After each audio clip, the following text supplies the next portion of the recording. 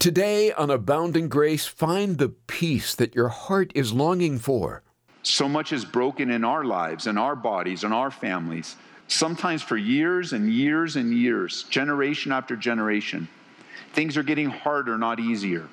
But listen, no medication, no alcohol, no marijuana, no opioid, no psychologist has the ability to mend your life. Only a risen, powerful Savior paid the price to bring peace with God and the peace of God in your life. There is no other way.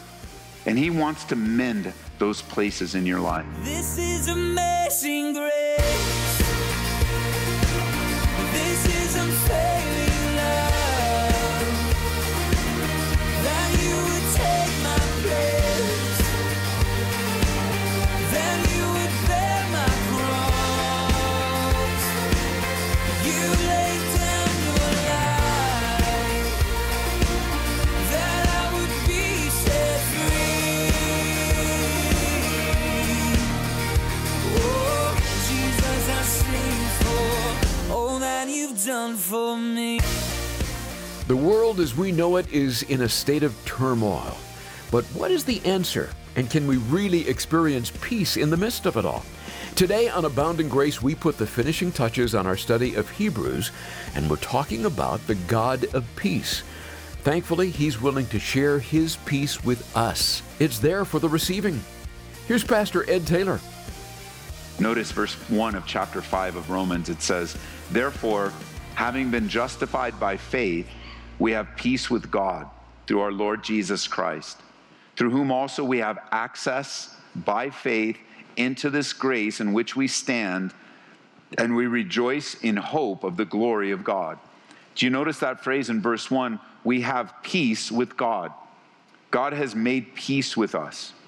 And those that have peace, verse 2, now have access to grace. You're able to stand and rejoice in the hope of the glory of God. And then he says in verse 3, not only that, but we also glory in our tribulations, knowing that tribulation produces perseverance, and perseverance character, and character hope. Now hope does not disappoint, because the love of God has been poured out in our hearts by the Holy Spirit that was given to us. Verse 6, "For when we were still without strength, in due time Christ died for the ungodly. For scarcely a righteous man will one die, yet perhaps for a good man someone would even dare to die. But God demonstrates His own love toward us, in that while we were still sinners, Christ died for us." There's a lot to unpack there, but the emphasis here is your peace with God. The war with God is over. I mean, that's how the Bible describes you apart from Christ. Like perhaps you're here today and you aren't in relationship with God. You're upset with God. You maybe are an atheist and you came as a guest perhaps, or you're kind of curious, but you're really not interested in the things of God. You're just kind of enduring this time that we call our church service. Well, the Bible says you're more than just a visitor. You're at war with God. You've taken a position fighting God. You've taken a position in your life, in your belief system right now, that you want to continue to fight against your Creator, who loves you, gave His Son for you, that while you were without any strength, that's how you're described now, God loves you and demonstrated His love to you by sending His Son Jesus into your life. I don't know if you've ever considered that you're at war with God. And you know, there's nothing pretty about war. Nothing. At the very worst, it devastates in the loss of life. And if you didn't lose your life, then you lose limbs. And cities and countries are destroyed because of war. Lives are ruined because of war. Minds are devastated. What we now call today PTSD has always been with us, because the atrocities of war in the physical realm are horrific. They're horrific. But so too are the atrocities of war with God. It destroys lives. People will go their whole life just refusing to believe in God, refusing to agree with God, refusing to admit that God is who He says He is. And yet, by faith, you immediately experience peace. And I think that's an important gift that we would treasure, is we have peace. We're no longer fighting God. We're no longer striving.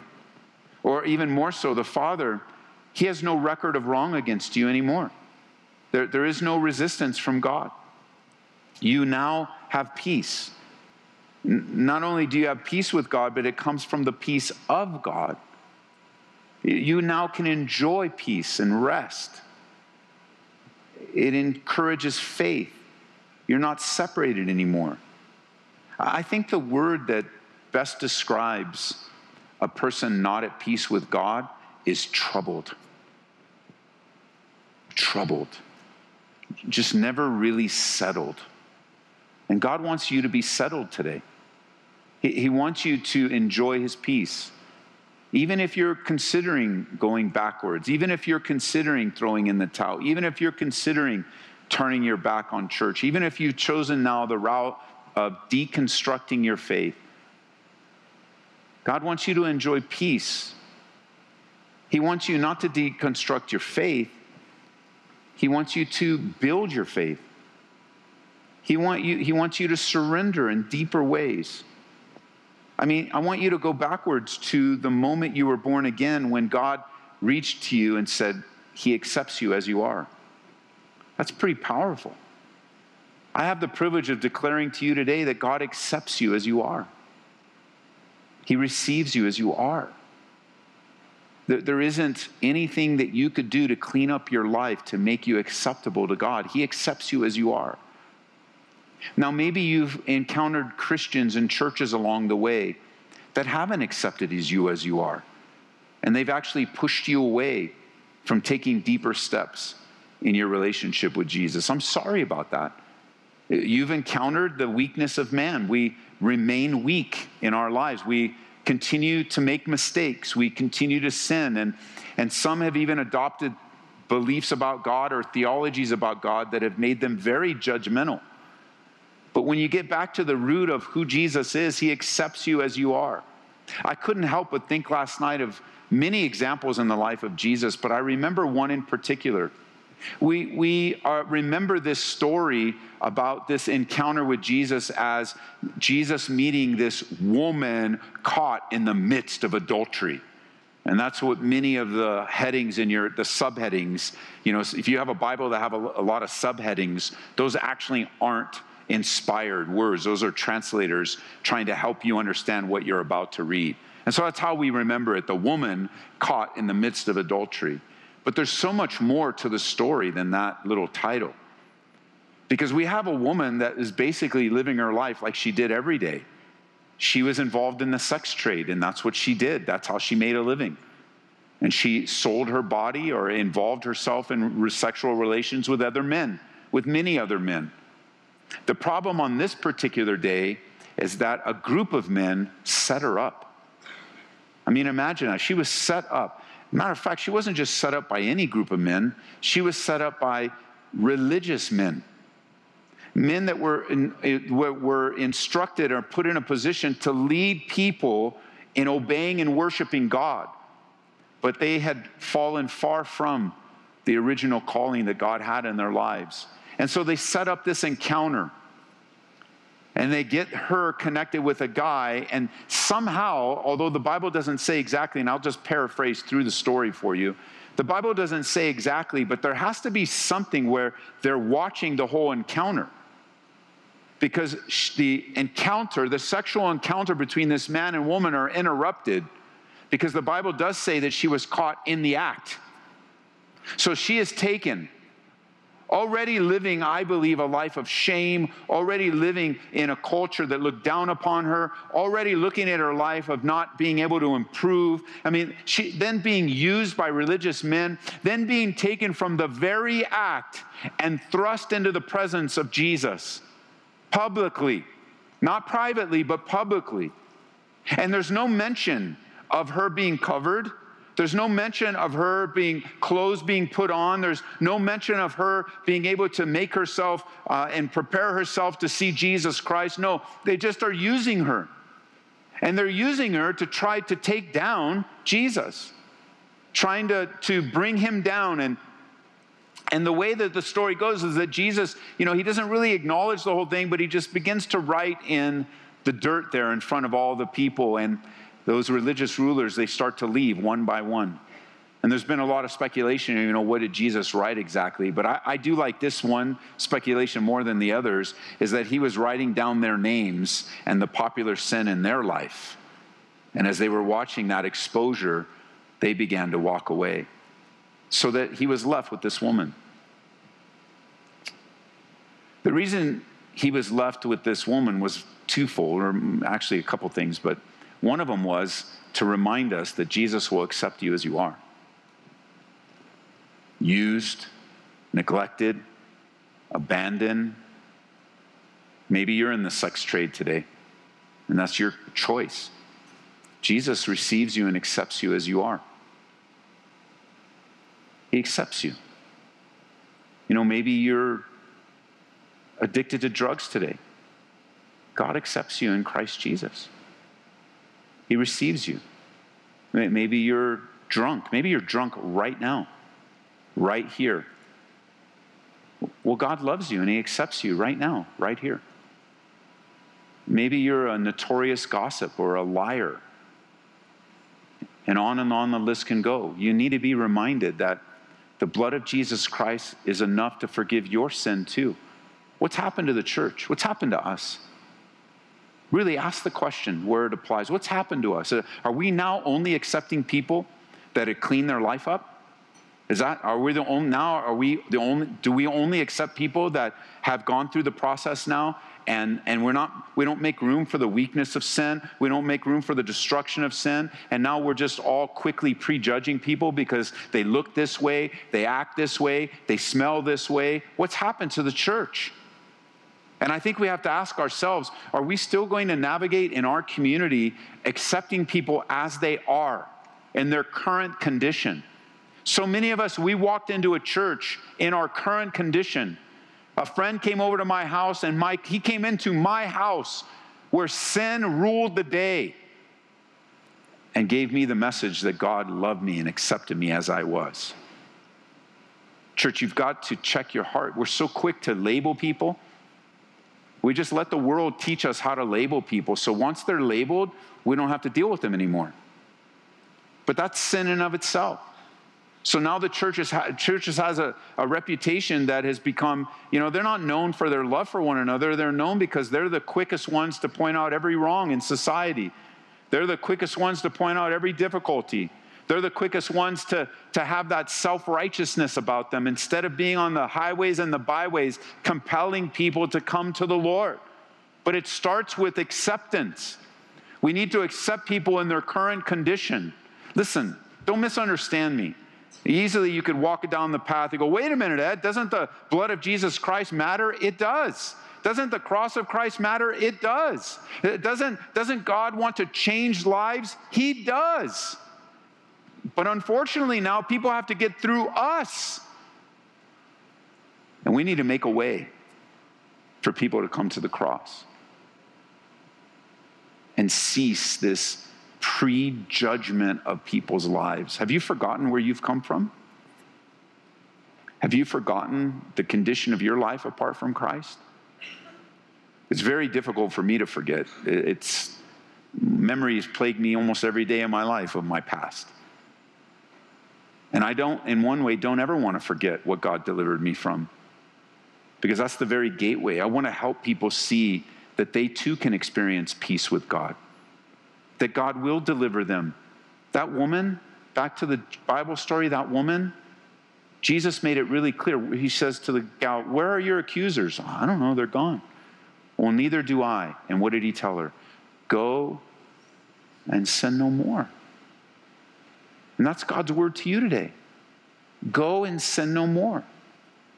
See, the acceptance of you isn't approval of sin, because sin will wreck your life. Sin will continue to separate you from God. Sin will ruin everything that you touch. It will be like mold in a house. It'll just grow and grow and make everyone sick that comes in contact with it. Sin is destructive. So when we say to you today, and I declare to you today on behalf of God that God accepts you as you are, it's not his desire for you to stay as you are. He wants to do a thorough work on the inside in your life. He wants you to experience the God of all peace. But at church, we can't get in the middle.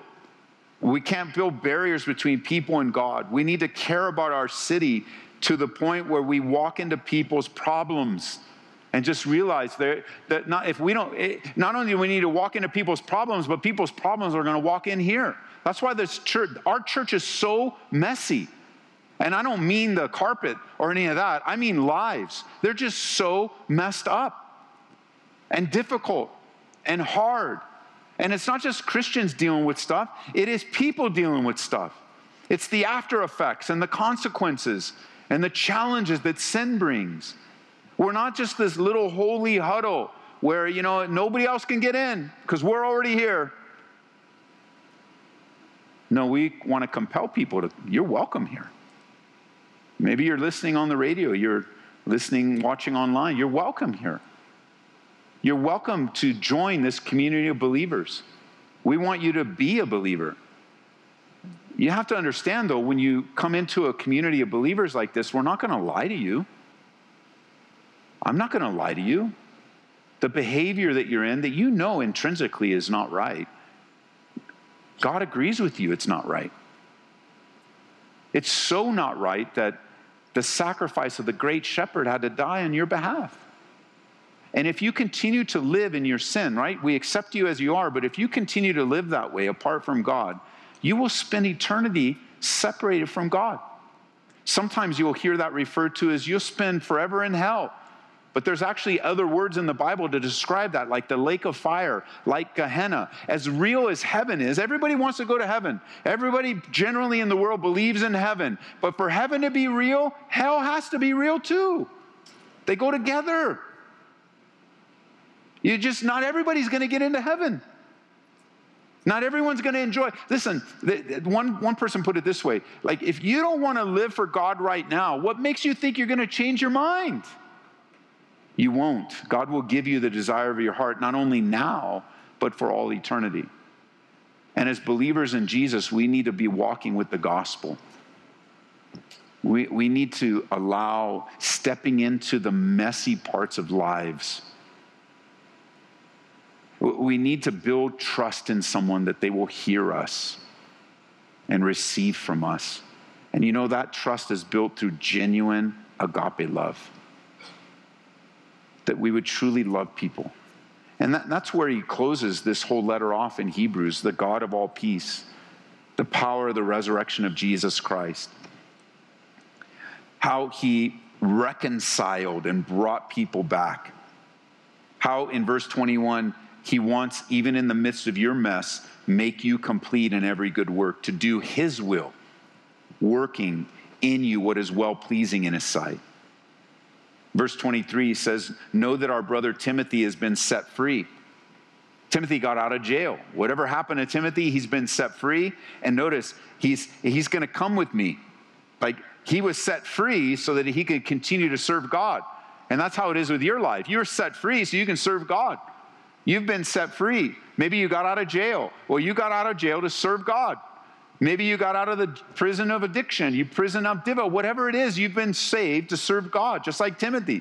He wasn't set free so he can just rest. He was set free to serve the Lord. And then in verse 24, say hello to everyone. People from Italy greet you. Grace be with you all. Amen and amen. And God wants you to experience his peace. Jesus was the one that was sent to mend your life. And may he equip you and heal you and strengthen you for every good work, church. So much is broken in our lives, in our bodies, in our families, sometimes for years and years and years, generation after generation. Things are getting harder, not easier.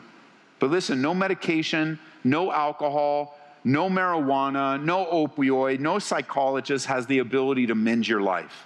Only a risen, powerful Savior paid the price to bring peace with God and the peace of God in your life. There is no other way. And he wants to mend those places in your life.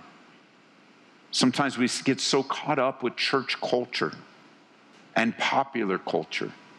We get so influenced with popular opinions and narratives that we forget the broken, hurting world around us. And Jesus wants to reach them just like he reached you. So it's almost like for the Hebrews, he's telling the Hebrews, just settle this thing. Stop thinking about going backwards. Settle your life. Reaffirm that decision to follow Jesus and get back to the place of reconciling people to God.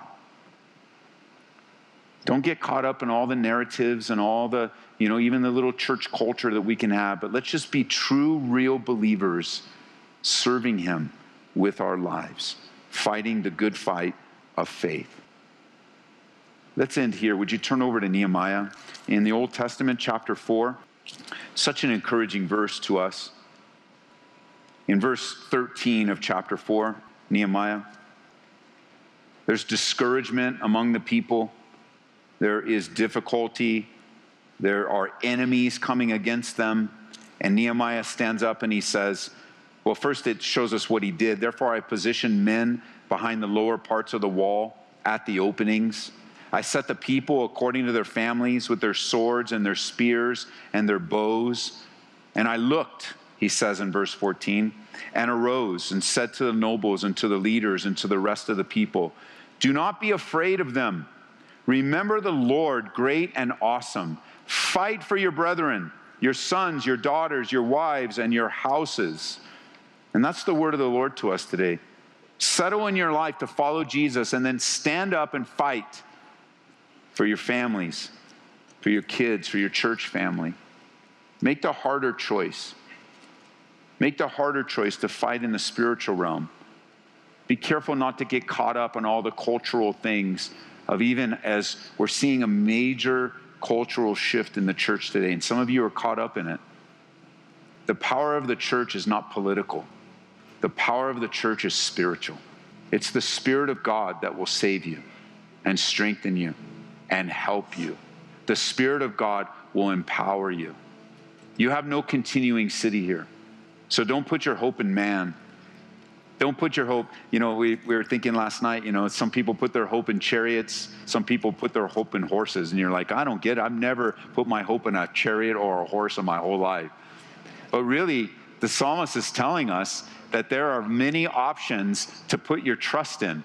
Military might, strength, amassing wealth, and having things. And if 2020 hasn't taught you anything, it needs to. That nothing is certain except the Word of God and the presence of God in our lives. Nothing is certain. And I just don't be so quick to put your hope in something that is no power whatsoever. Nehemiah gets the people together and go, I know it's bad, and I know it's hard, and I know it's discouraging, and I know the enemies are pressing in, and they want to take us out. It's like they didn't just want to stop the work. They wanted to kill the people. And Nehemiah goes, enough is enough. Don't be afraid. That's where it starts. Don't be afraid. And then he says, stand up and fight, because every battle belongs to the Lord. Every single battle in your life belongs to the Lord. That is Pastor Ed Taylor, who today just completed our lengthy study of Hebrews here on Abounding Grace. We hope you found it encouraging. It's good to be reminded in days like these that we have peace with God. Share this encouragement with a friend by pointing them to aboundinggraceradio.com. Hey, this is Pastor Ed from Abounding Grace Radio, and I wanted to let you know that we just released another book. It's called Face Your Fears. And in it, I really want to encourage you with all the worrisome difficulties that are surrounding our world and culture today. I mean, perhaps you're feeling it yourself, fearful, filled with anxiety, wondering what's next, wondering what the future holds. As a pastor, I want you to consider God's faithfulness, His utter reliability, and I would encourage you pick up a copy. You can get it on our website, calvaryco.store, calvaryco.store. And when you do, just know that all the net proceeds support missions and people doing the ministry around the world. And we would love to partner with you. Get a copy, get some for friends, and be encouraged in the Lord. And please remember that your gifts help to make this program possible. We look to the Lord to provide for us.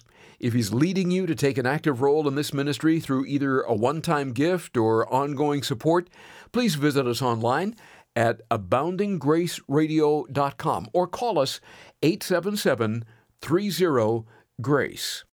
We're all excited to tell you about our next series called Face Your Fears. It all starts Monday on Abounding Grace with Pastor Ed Taylor. This is amazing grace. This is unfailing love. That you would take my place. That you would bear my cross. You laid down your life. That I would be set free. Oh, Jesus, I sing for all that you've done for me. Abounding Grace is brought to you by Calvary Church, Colorado, here in Aurora.